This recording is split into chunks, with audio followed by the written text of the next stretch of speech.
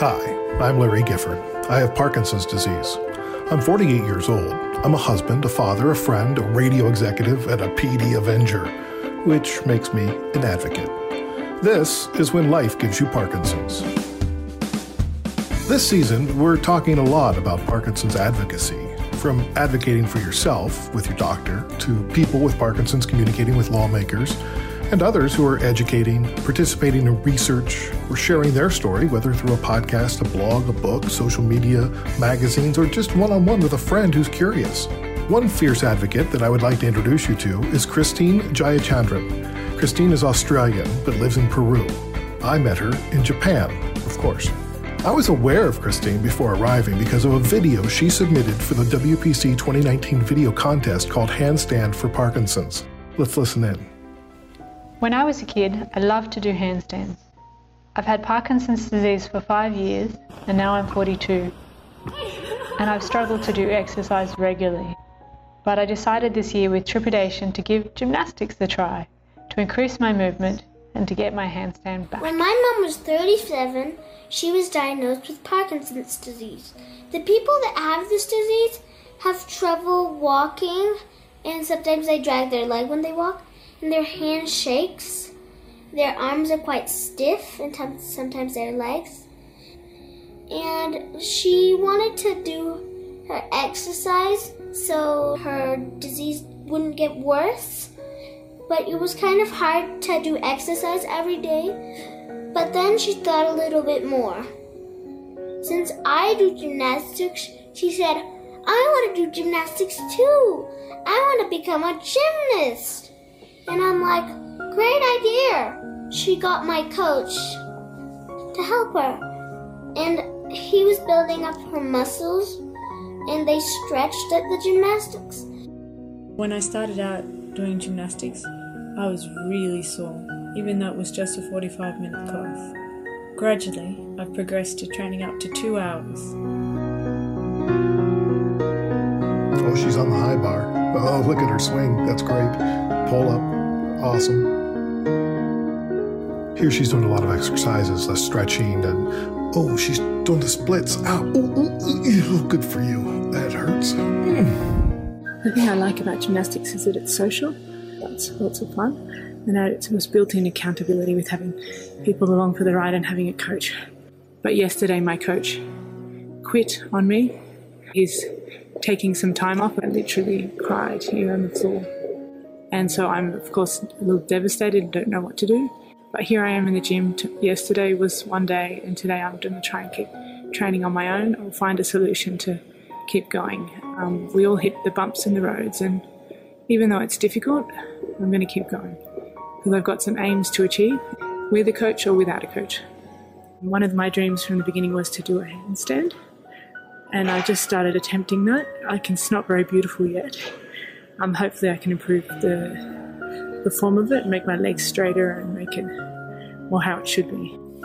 Throwing myself headfirst at the floor has never really been appealing. Even though I wanted to do a handstand, I was just still frightened every time. I still am frightened every time. She got her handstand because she persevered a lot and she never gave up even though it was very hard, and I'm very proud of my mommy. I was so happy to get my handstand, and it was even straighter than I expected. This journey isn't easy. It's a lot of hard work, ongoing. May God give me the strength I need to live my life to the fullest. Thank you for those who helped me out with the video and for all those who encouraged me. Christine brings hope, urgency, and education to her Parkinson's advocacy in Peru. We've been in touch since the WPC. We're both now WPC 2022 ambassadors and PD Avengers. I caught up with her recently to chat about her family, her life, her religion, Peru, and Parkinson's advocacy.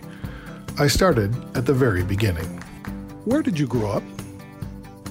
Oh, that's actually a longer question than you expect. I actually was born in Papua New Guinea, which is the country above Australia, but I'm Australian and we moved back to Australia when I was 11. And what was that like? Moving back to Australia? Well, it was hard for an 11-year-old because it's a big adjustment changing countries at that age. But it was eventually I adjusted and got on with life. in Australia, in Sydney. Did that set you up for future adventures? Yeah, in a way, I think that I sort of got the travel bug young. I love traveling, and I love living in different parts of the world and experiencing different cultures. And yeah, so I always had a passion to go overseas and help the poor or do something like that. And eventually I got there. So when did you meet your husband, David? We met when I was about 26. And we met at the train station. But the truth is, we actually had seen each other at a prayer meeting first. So it wasn't completely a stranger meeting. And that started it all. A prayer meeting? Yeah. And where was the prayer meeting? It was in a church near where I worked. Okay. And had you seen him there before? I'd just seen him once. We didn't talk. But he saw me and I saw him. And then we were at the train station and he said, "Hi, do you remember me from the prayer meeting?" And then we just talked the whole way along on our train ride. Do you remember the conversation? Yeah, we talked about everything and we realized immediately we had a lot in common. He was from India and he'd moved to Australia when he was about 10. And we had some different church things in common, same faith, and various different things. And in the end, he asked the prayer leader, the prayer group leader, for my phone number or my email address. Wow, and they gave it to him. And then that's how not too much worry about, privacy and all that sort of thing. It was 16, well, we've been married nearly 16 years, so it was a while ago. Talk about your faith. Yeah, well, I grew up in a Christian family and I, from a young age understood the faith, but I had to embrace it for myself. And I think that's very important for every teenager or whoever to think about it for themselves and decide whether they want to have faith and trust in God. And that's something I chose to do as a teenager. And I think it's really important to me, and it's very important to me and my husband because we've moved overseas to work for the church. And we really see the Bible as the basis for our relationship and everything we do. So whenever we have a problem or an issue, we go back to the Bible. It's not some outside idea of what's right and wrong. It's written there and we work together through the Bible. Oh, that's lovely. So do you randomly open a page hoping that it's going to answer your questions? Sometimes I open randomly and see, wow, that's interesting. And sometimes, we work through, in our church, we work through books of the Bible so we get it chronologically and understand it in context. And that's really important. A lot of people like to, do that, but you could get something very strange if you do that. Well, sure, but it's also over time, maybe it makes more sense. Maybe it doesn't make sense right away. Yeah. Well, it's sometimes interesting that, I've been allocated a passage to lead for a Bible study next week, and it happens to be on advocacy, which is not something you think about that is in the Bible. And I'm like, that's so relevant to my life right now. We're trying to work with PD Avengers and look at advocacy, and I found this fabulous example of advocacy in the Bible. Do you have that verse? Well, it's the book of Esther. Esther was a young Hebrew girl who was basically taken into the palace of the Persian king and then chosen as the queen. But she was Hebrew and that wasn't a good thing. And then they decided they were going to kill the Hebrews. And she had to go and put her life at risk to ask the king to not let them die because they were going to kill the whole Hebrew people, including her, of course.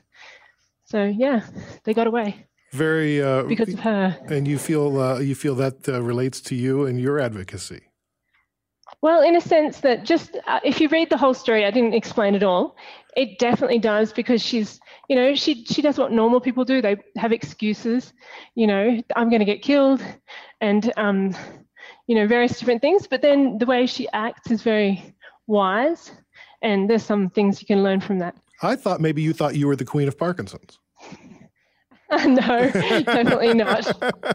I'm just kidding. There's one verse that says you might be in this position for such a time as this. And I feel like, anywhere we're in life, that really does apply for us. We're here for a reason. We're here to do something. We're here to help others, I believe. I do too. And I think you found your calling. Definitely. You and David were married in Australia? Yeah, that's right. Yeah. And then in 2004. How long were you married before your twin girls, Amelia and Annabelle, were born? They were born 3 years after we got married. We have a little boy as well. He was born 3 years later as well. And then how did you make the decision to move to Peru? Well, because I always had it sort of in my blood, this idea to travel and help the poor or do something overseas, I wanted to do something. And my husband wasn't that keen, but he's like, okay, we'll do a short visit and see what it's like. And so we came to Peru, and he started saying, well, when I come back, I'll do this. When I come back, I'll do this. I'm like, oh, I think he wants to come back. And so we decided to come back. We went back to Australia, did some Bible college, and had our family. And then maybe 5 or 6 years later, we came back. And so Peru is in South America. It is That's right. To the north is Ecuador and Colombia. Down south is Chile, and to the southeast is Ecuador. And nestled in the south of Peru is an ancient city of Arequipa. Is that where you are? Yeah, we're in the city. Yeah, we're very close. We can walk into the town. Yep. So now the way I read this is that it's awe-inspiring with museums, churches, cathedrals, and monasteries around every corner. Yeah, sure. There's definitely monasteries and museums, but most impressive, I actually think, is the mountains behind, God's creation. There are 3 humongous mountains, and one of them is a volcano, which looks like a volcano, and the other 2 are bigger. Even one of them is even bigger. It's over 6,000 meters, and the other one's just a bit less. And yeah, they're just gorgeous, and they sometimes get snow, and you just want to get out there. When you see the snow, you've got to get up early and get a photo. It's just gorgeous. Kind of frames the whole city as it nestles in amongst the volcanoes. Yes. And that's really cool. Yeah. Have you been to the San Camilo market? Yes, I have. Yeah. And what do you buy there? Oh, fruit, vegetables, yogurt, cereals, multigrains to make bread. Everything. Lots of fresh seafood, I hear. Definitely, yeah. It sounds like It sounds like a great place to visit.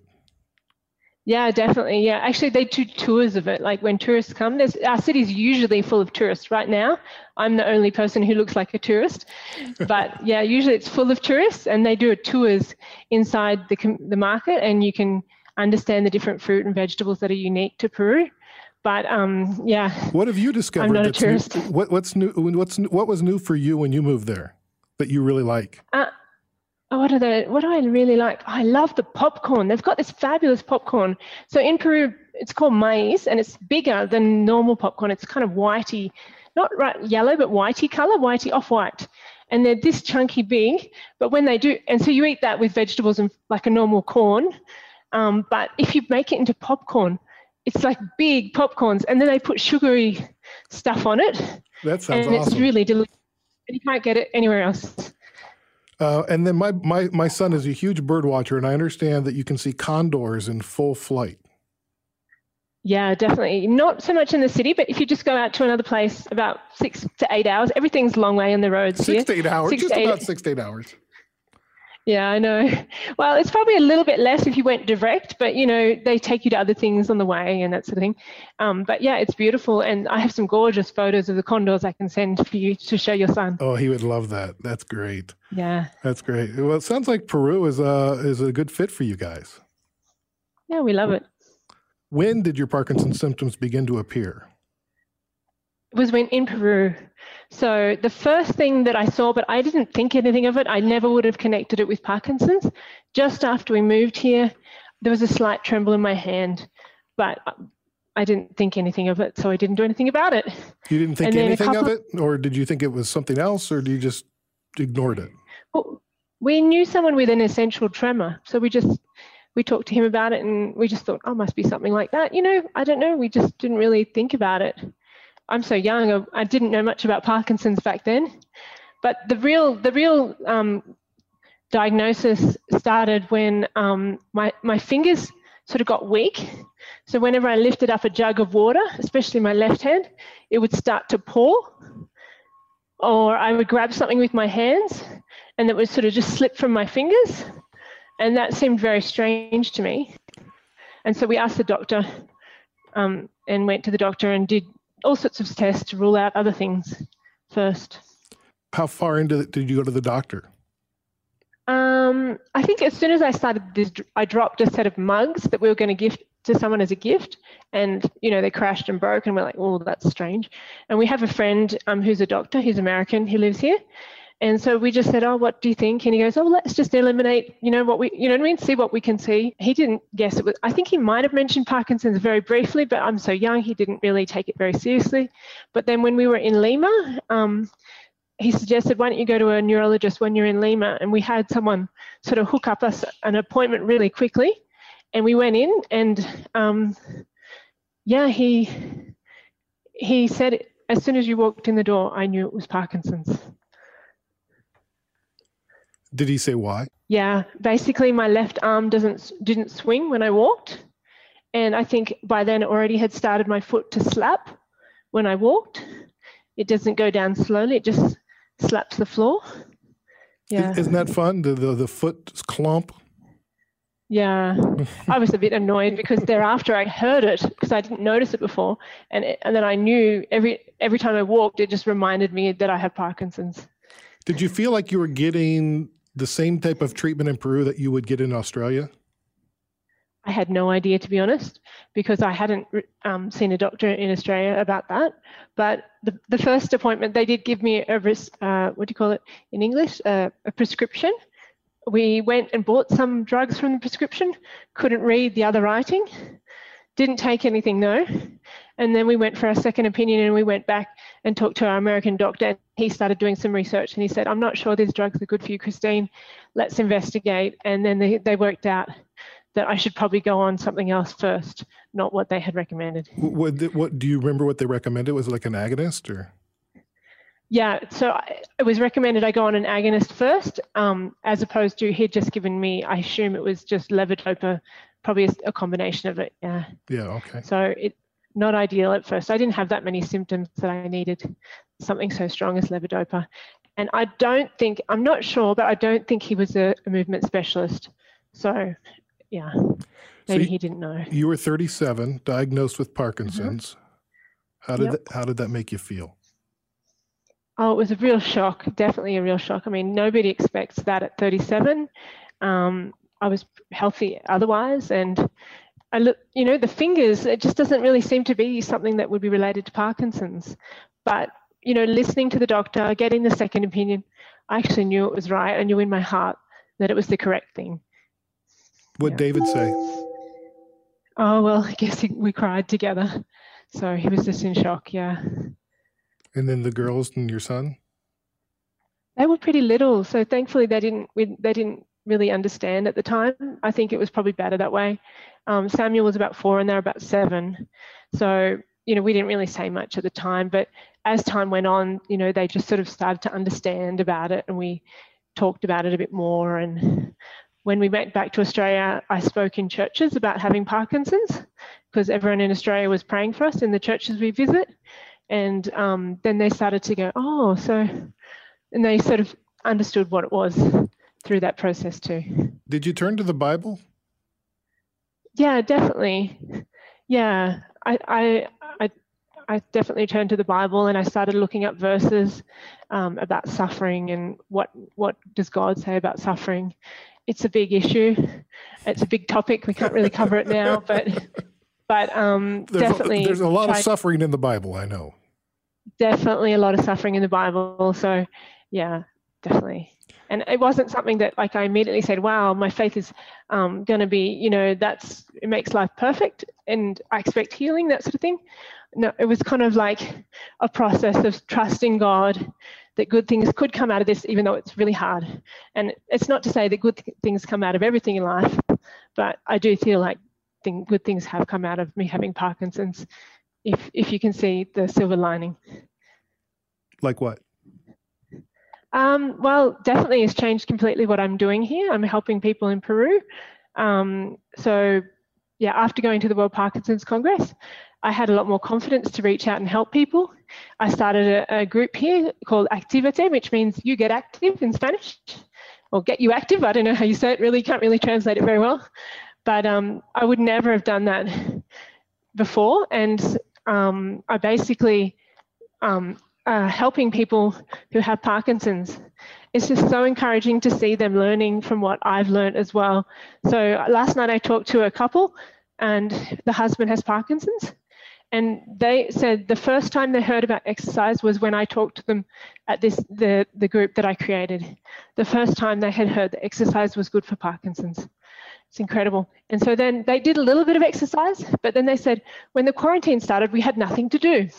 So we started exercising and doing it every day like you suggested. And we did some of the exercises you suggested and with some videos, and we found some videos online. And now she says that her husband can roll over in bed. Doesn't seem like much, but it's important. And his feet are much more flexible and they don't get swelling up like they used to. Oh, that's so amazing. That just really encouraged me. And there's a few stories like that.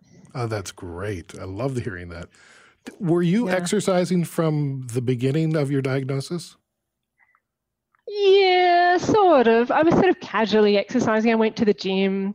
Not too seriously, though, I don't think. Yeah, I could have done more. What was the catalyst to do more? Oh, there's a couple of things. One thing is I went to a birthday party for my son. Here they have a clown who yells at the parents and says, get up, dance, do this, do that. And he said, like, raise your arms. And I could not do what they were doing. So I sort of put some food in my mouth and pretended I didn't want to dance. But it was really, I couldn't do what they were doing. That was the one thing. The other thing was the what do you call it? The Unite for Parkinson's campaign. It was run out of Europe, and they used my video, and everyone said, "You're so inspiring, Christine," and they really liked my video. And I was like, "Oh, I could do better. I could do more to look after myself." And honestly, I'm not looking after myself that better, but I didn't want to say that. And so that was sort of the impetus for me to take up gymnastics. And yeah, that sort of pushed me along.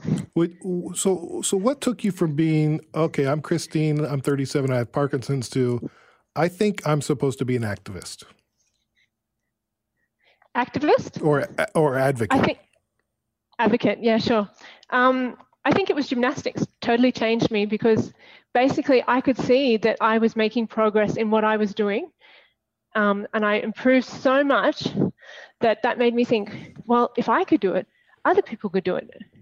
And it sort of became like, if I can do it, you can do it. And I started to realize, I did a little research project for the World Parkinson's Congress for a poster to look into what the situation was like for people in Peru, to find out what they were experiencing, because I had a sixth sense. They weren't being told to exercise, because I don't think they told me to exercise.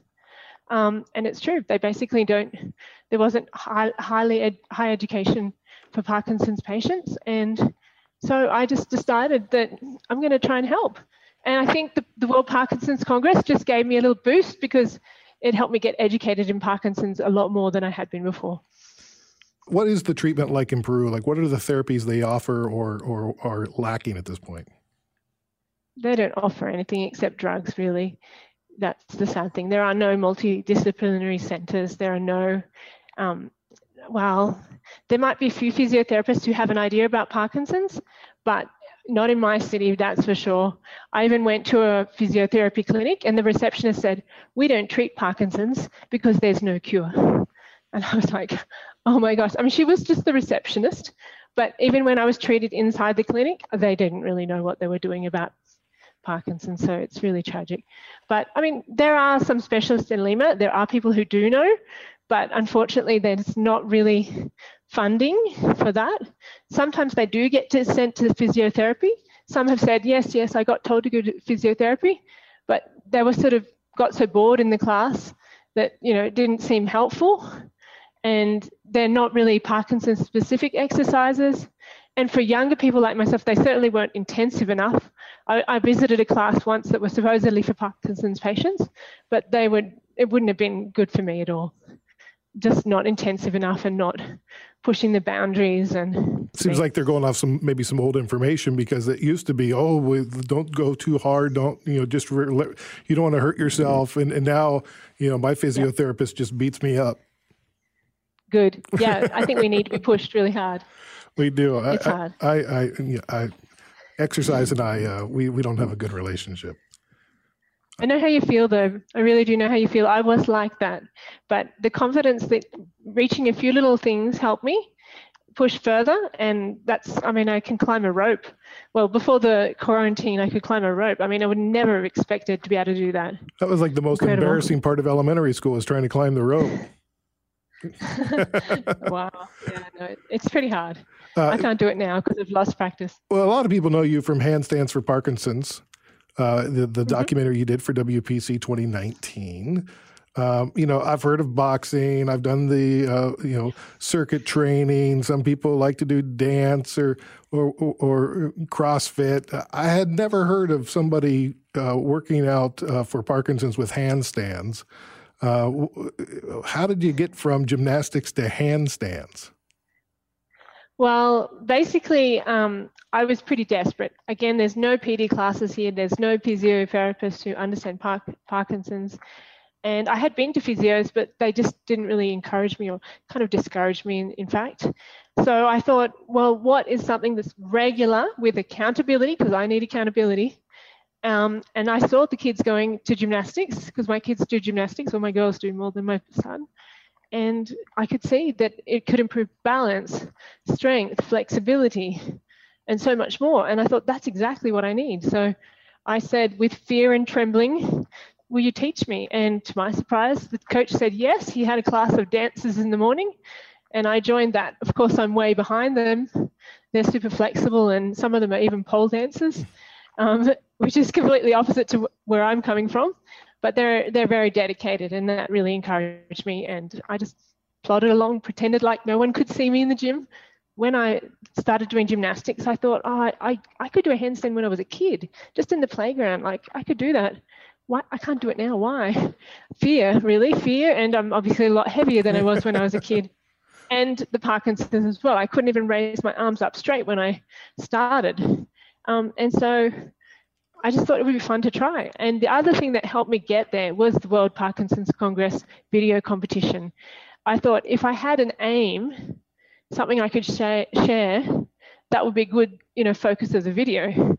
So I had to get the handstand to get my video in, and it was very touch and go. I nearly didn't get it. So I think the video helped me get my handstand. The World Parkinson Congress, I heard you say on Tanya Lestrange's podcast, Parkinson Road, that that changed your life. Yeah, definitely. That's a big statement. I do think so, because firstly, I would never have done the handstand if the video deadline wasn't there. I don't think I would have done it. So I got the video in, and then they said, when I filled in the application, are you going to come to the conference? So I actually had to decide when I put the video in, am I going to go? And I said, okay. And Japan is a long way from Peru, so it was a big commitment. And then at the Congress, I just feel like I met people who were inspirational, yourself included, and met various other people, and just learnt so much about Parkinson's.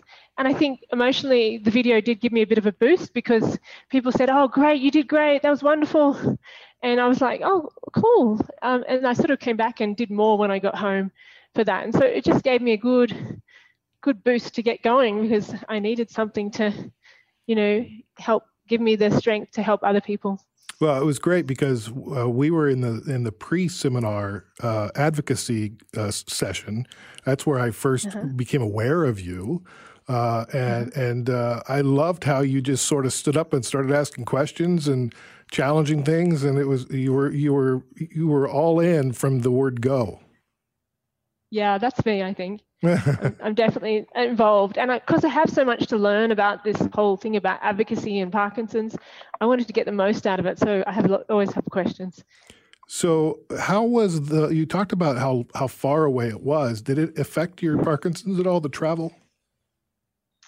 Well, hard to say. I went to Australia first, and then I went to Japan.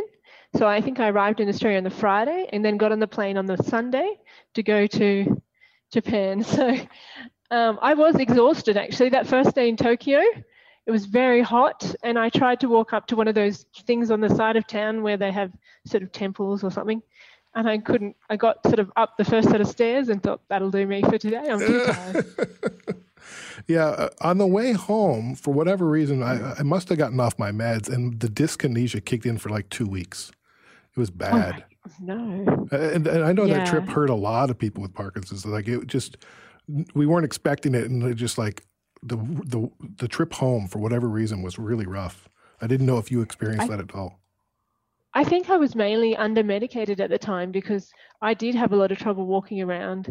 And I think I went to the doctor as soon as we got back to Australia, and he said, "You're under-medicated." So that's when I sort of started taking a little bit more medication because, yeah, I was struggling. So you've been to the doctor now in Australia. How's it compare to Peru?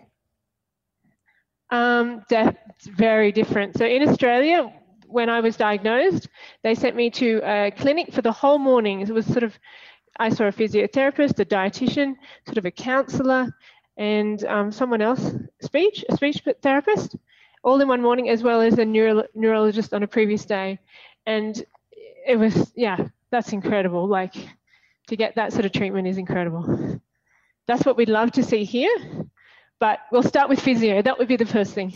I'm organising a training for physiotherapists here. We're doing sort of an initial training probably in November, and then we're going to try and get a further training next year. That's great that I can encourage people to get that organised because, yeah, that just shows that even patients can push things along, and, yeah, it's going to happen, I'm sure. Christine and I spoke for about an hour, and she told me that when she returned from Japan, she was considering inviting her Parkinson's friends in Peru to help her start an organization. But there was just one problem, and it was a big problem. These people are hiding away. I had one friend who had Parkinson's in my town, but she keeps it a secret. So she can't really help me make a Parkinson's association because she keeps it a secret. The next person that I found out pretty quickly after that was someone whose father from gymnastics has it. Again, secret. But I got him involved, and it turned out after a bit of convincing, he started coming along. He had a connection with the newspaper. He's a lawyer, and he was in a big government department. I mean, he's retiring now because of Parkinson's, but he got his contact, and we got in the newspaper. That's great. And that started the ball rolling, and we've been in the newspaper 3 or 4 times since. That's amazing. So you're getting the word out. How's the community growing? It's great. Like the first session, we had about 10 to 12 people, and family members as well. And then every time we had some different people coming along. We had about 3 or 4 meetings, and every time we got new people and people ringing me all the time and signing up to be in the group. Obviously, things have slowed down with COVID, but the biggest success we had was we had a doctor from America. He's actually a Peruvian doctor who now lives in America. He's a neurologist, a movement disorder specialist, and he came out and we had a big session in the hospital, and we had over 100 people, and that was really exciting. What are the biggest topics related to Parkinson's in Peru? They really, really want a cure. They really want a magical cure because they're so desperate. I mean, they will just come to me. Nearly every session, someone comes to me and says, "Christine, what about this? What about that? I heard there's a machine in Lima that can heal you." I said, "If there's a machine, it's not in Lima." Yeah. Well, we both, I think, have hope based on the book Ending Parkinson's Disease. Definitely. What did you take away from reading that book? Well, it shocked me about the chemicals. I didn't really know about that chemicals can have an effect and cause Parkinson's. So definitely want to see a ban on all the chemicals that could cause Parkinson's. And the second thing is that it's exciting that there are other people out there who want to push for an end to Parkinson's like us. So that's really encouraging. And I think it's been really great how that's been the basis for PD Avengers, which you have organised, Larry. So I'm really excited for that. Why did you join PD Avengers? Well, I love the idea from the get-go, but I think, to be honest, as soon as I got Parkinson's disease, I became an educator, whether I wanted to or not. At first, that was really hard because I was a bit teary and I didn't really know the answers to the questions. But gradually, as time went on, I got more confident and I could answer people's questions and I could tell them when things weren't quite right in a polite way. And mostly people didn't know that exercise helped Parkinson's. So I've become an educator whether I like it or not. And so let's just get the word out to everyone in the world how difficult it is to have Parkinson's and how much it causes disability in the lives of people with Parkinson's. When you think of a cure for Parkinson's, what do you think of? I'm not really a scientist, to be honest. I will let someone else take care of that. But I really would love to see what I would like is that symptoms could stop progressing. That would be really the first thing that would help me and people like yourself.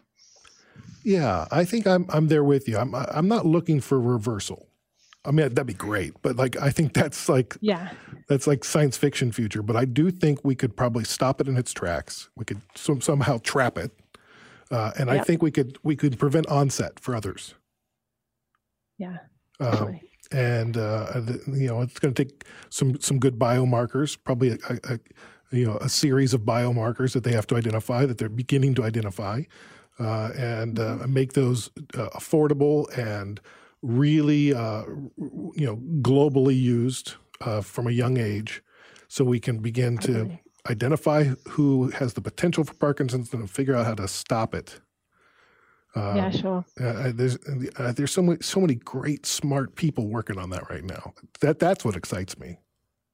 Yeah, actually, there's a girl in Arequipa who's a student who's doing a writing-based thing where they analyze writing and can predict early diagnosis of Parkinson's. That's incredible. That's amazing. Yeah, I mean, she lives in Arequipa, so. What are some of the milestones in your advocacy that has kept you motivated? I think the main thing is the World Parkinson's Congress has been really important, giving me the education I need. So I encourage everybody to get along to the World Parkinson's Congress, but be careful, it might change you. I think just the physical side of things, I made a video called Before and After, which just shows the physical change, how much I improved. And I think that's been, just seeing that video, even though I made it, has shocked me as well, seeing how much difference you can make in your own life by doing exercise. I couldn't lift my arms up, and then now I can climb a rope. I couldn't do a handstand. Before the quarantine, I could do the splits and slide along the floor on these things called sliders. I mean, who would have thought that I could do that? I mean, it's not a complete split, but it's almost there.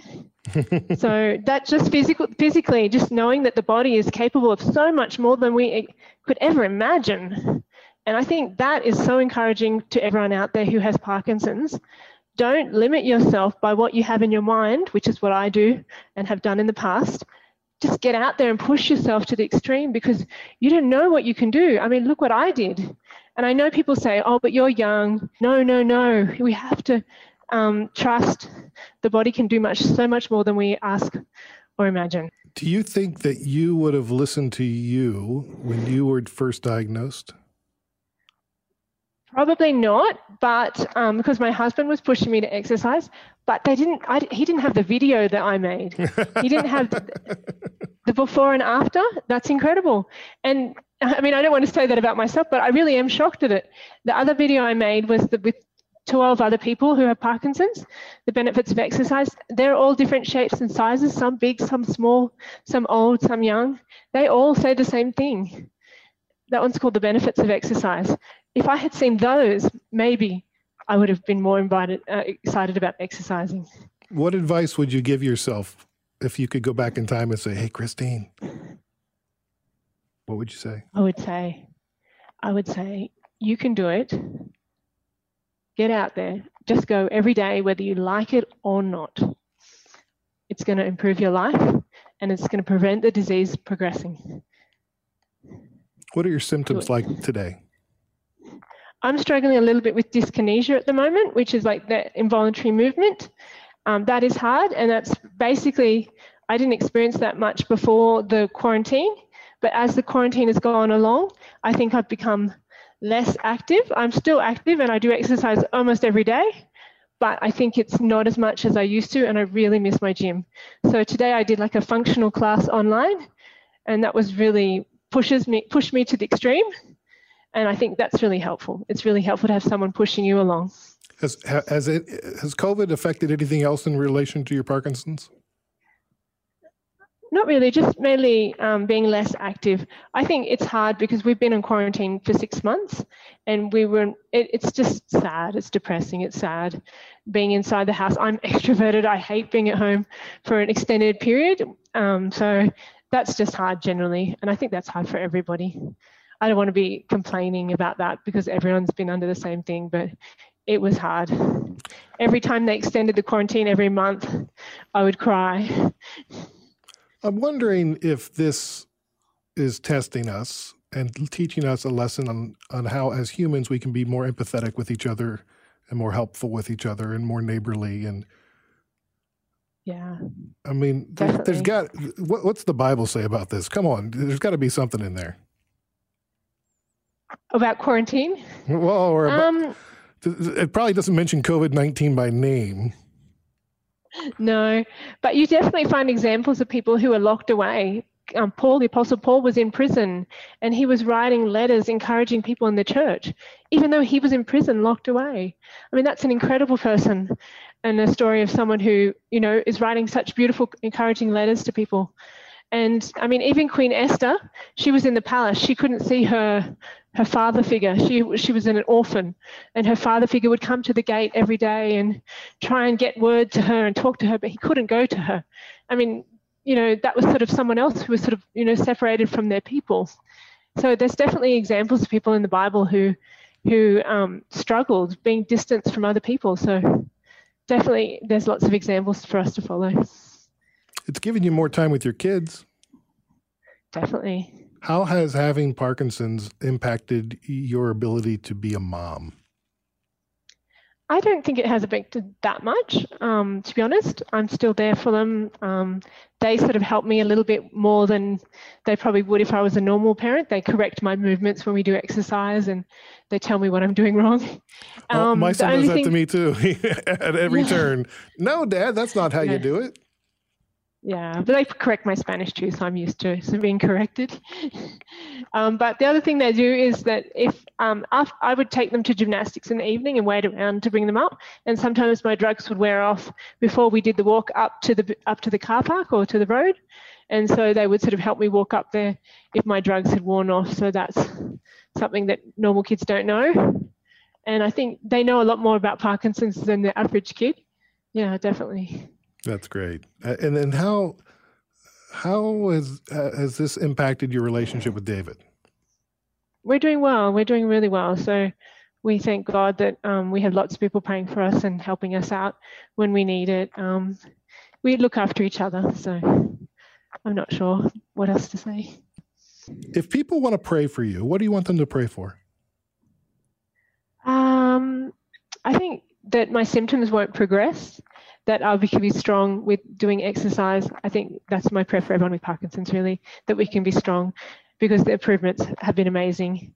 If you could send one message to the world to help everybody understand why we need to build urgency to end PD, what would that be?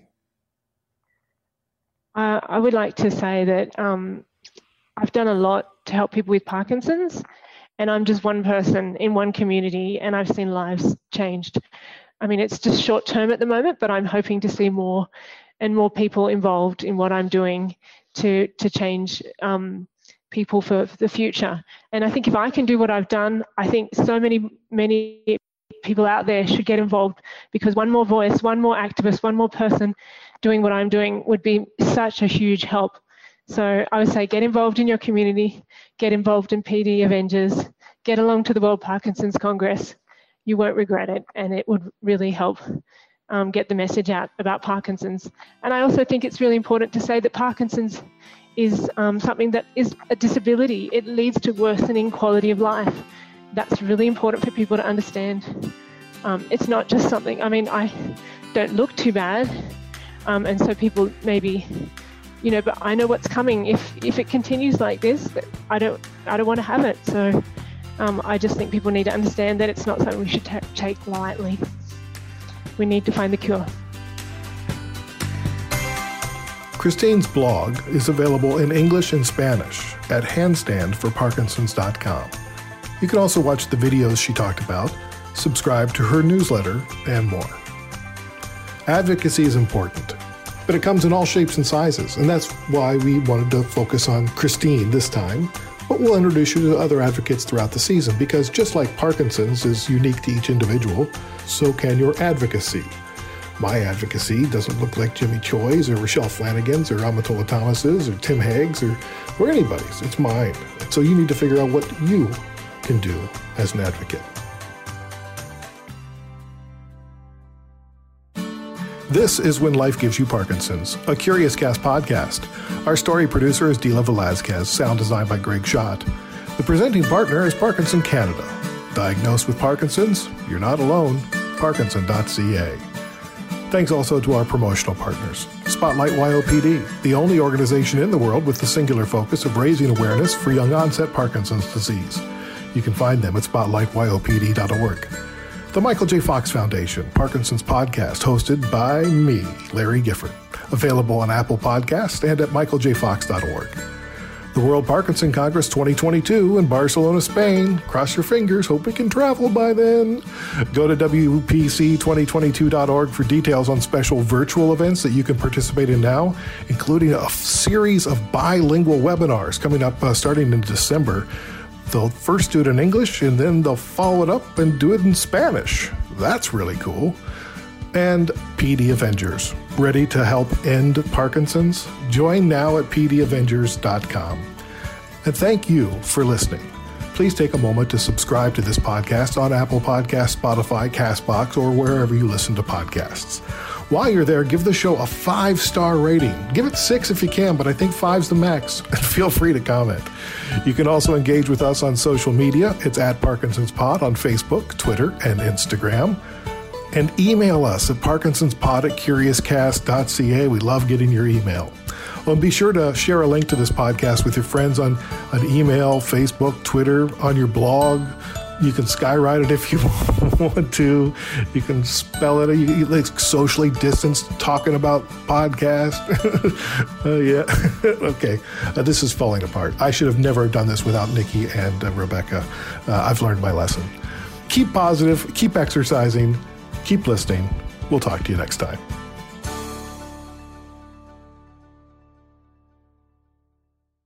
Hi, it's Shauna, and I might be a bad parent because my kids think French fries are vegetables. Hey, it's Ryan, and I might be a bad parent because I went out for wings when my wife was in the hospital after giving birth. Johnny here. I might be a bad parent because in my house, the tooth fairy gives pocket change. But we're not alone. Len emailed us and said his 6-year-old daughter's Tarzan moment going from love seat to lazy boy by curtains made him more proud than any dance recital. And Andy left his 2-year-old at the rink. All right, guys, I'm sure we're not alone. Like Andy's kid. For stories and confessions like this, make sure you check out our podcast. It's called Bad Parents, and it's available wherever you get your podcasts. I left a glove at the rink.